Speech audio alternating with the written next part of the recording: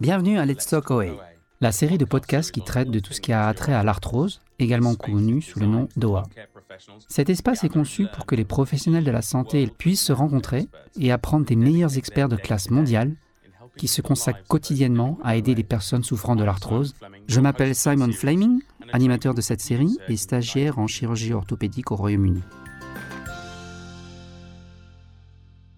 Dans l'épisode d'aujourd'hui, nous allons parler de l'arthrose considérée comme maladie grave par la FDA. Nous sommes très chanceux d'avoir le docteur Ali Mobasheri en tant qu'invité sur le podcast d'aujourd'hui.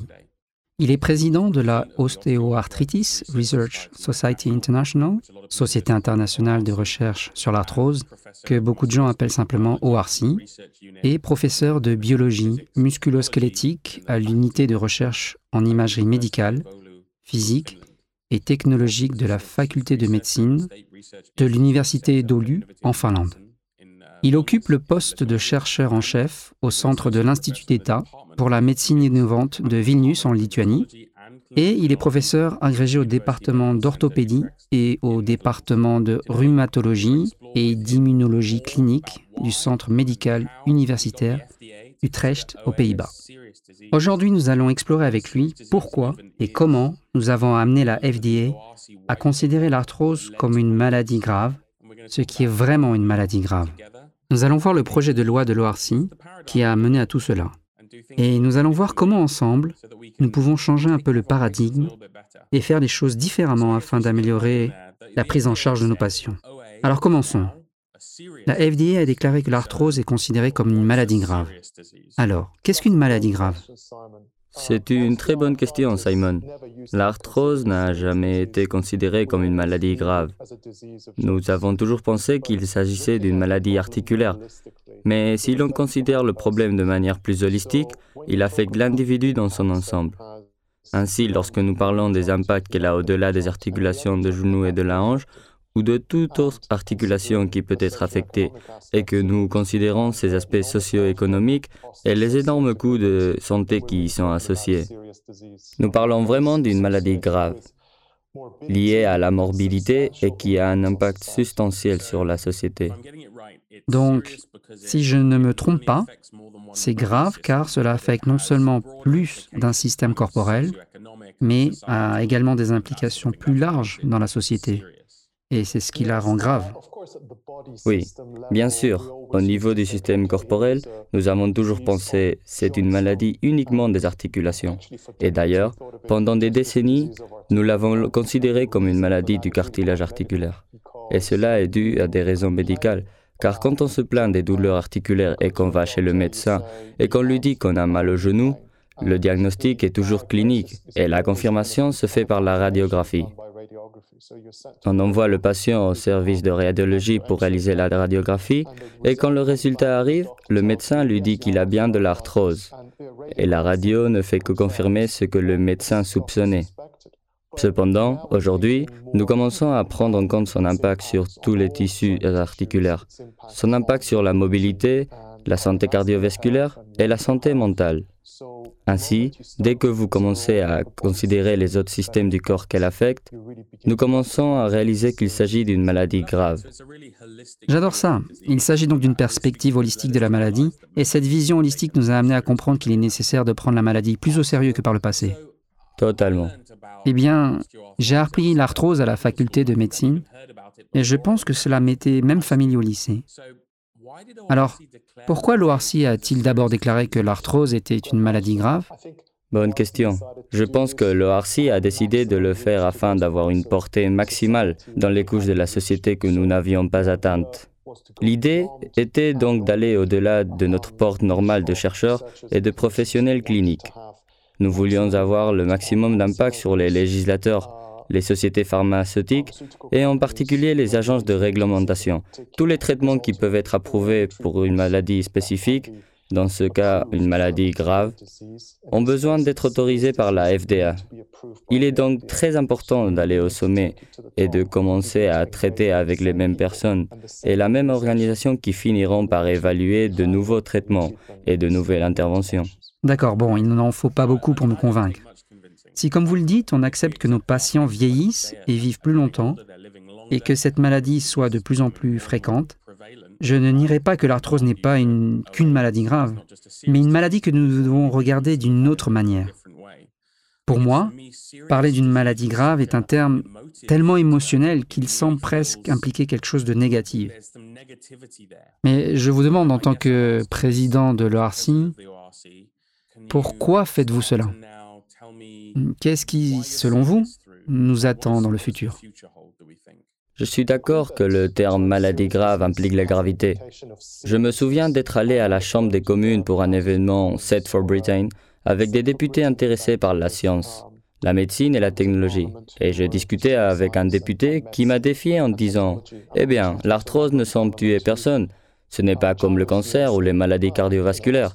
Ce n'est pas comme une crise cardiaque ou une maladie mortelle. » Mais il s'avère que si l'on pense à l'impact à long terme de l'arthrose, si elle affecte la mobilité, le patient devient moins actif, ce qui contribue à l'obésité. Et par conséquent, son risque de développer une maladie cardiovasculaire et de développer certains types de cancers liés à l'obésité sont augmentés. Et de ce point de vue, on voit qu'il s'agit d'une maladie grave en regardant la chronologie de la maladie. C'est très logique. Je suppose que je suis curieux de savoir comment vous avez présenté l'arthrose comme une maladie grave à la FDA. Comment avez-vous changé l'opinion des grandes organisations? Car ce sont ces organisations qui contrôlent le système. Et ce sont ces organisations et le système que nous devons changer pour nos patients. Oui, je dois dire que nous n'avons pas encore réussi à convaincre la FDA à 100%. C'est un processus continu. Ainsi, même si le livre blanc a été publié en décembre 2016, travailler avec la FDA est un processus long et ardu. Et nous avons entamé un processus de collaboration très dynamique et actif avec eux.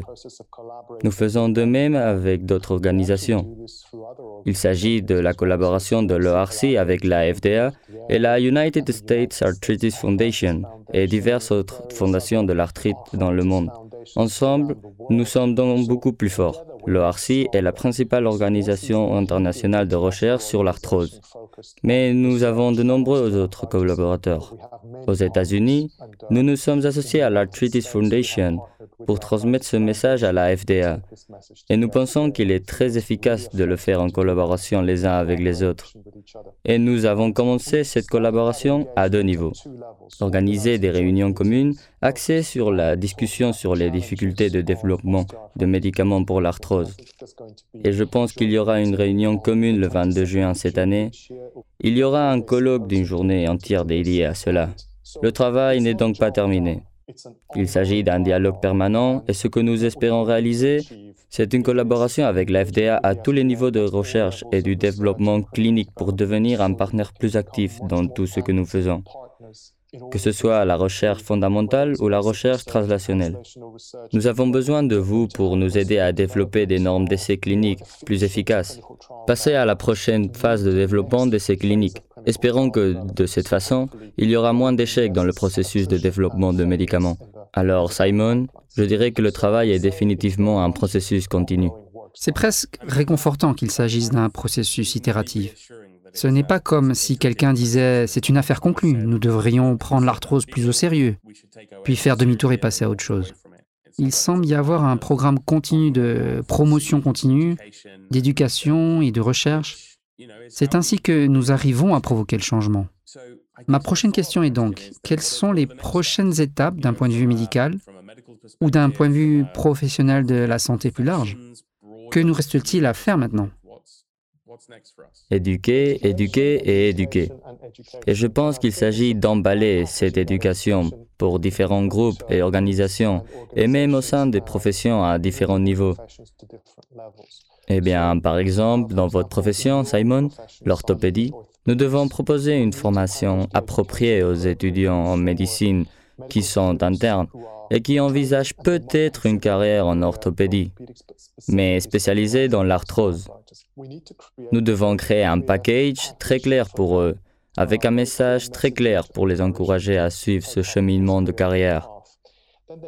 Ensuite, il doit y avoir d'autres questions pour les législateurs, l'éducation des élèves du secondaire, ou des élèves, et je parle du modèle américain ici, qui ont des bourses pour aller à l'université et qui sont peut-être des joueurs professionnels de baseball ou de basketball ou de football américain.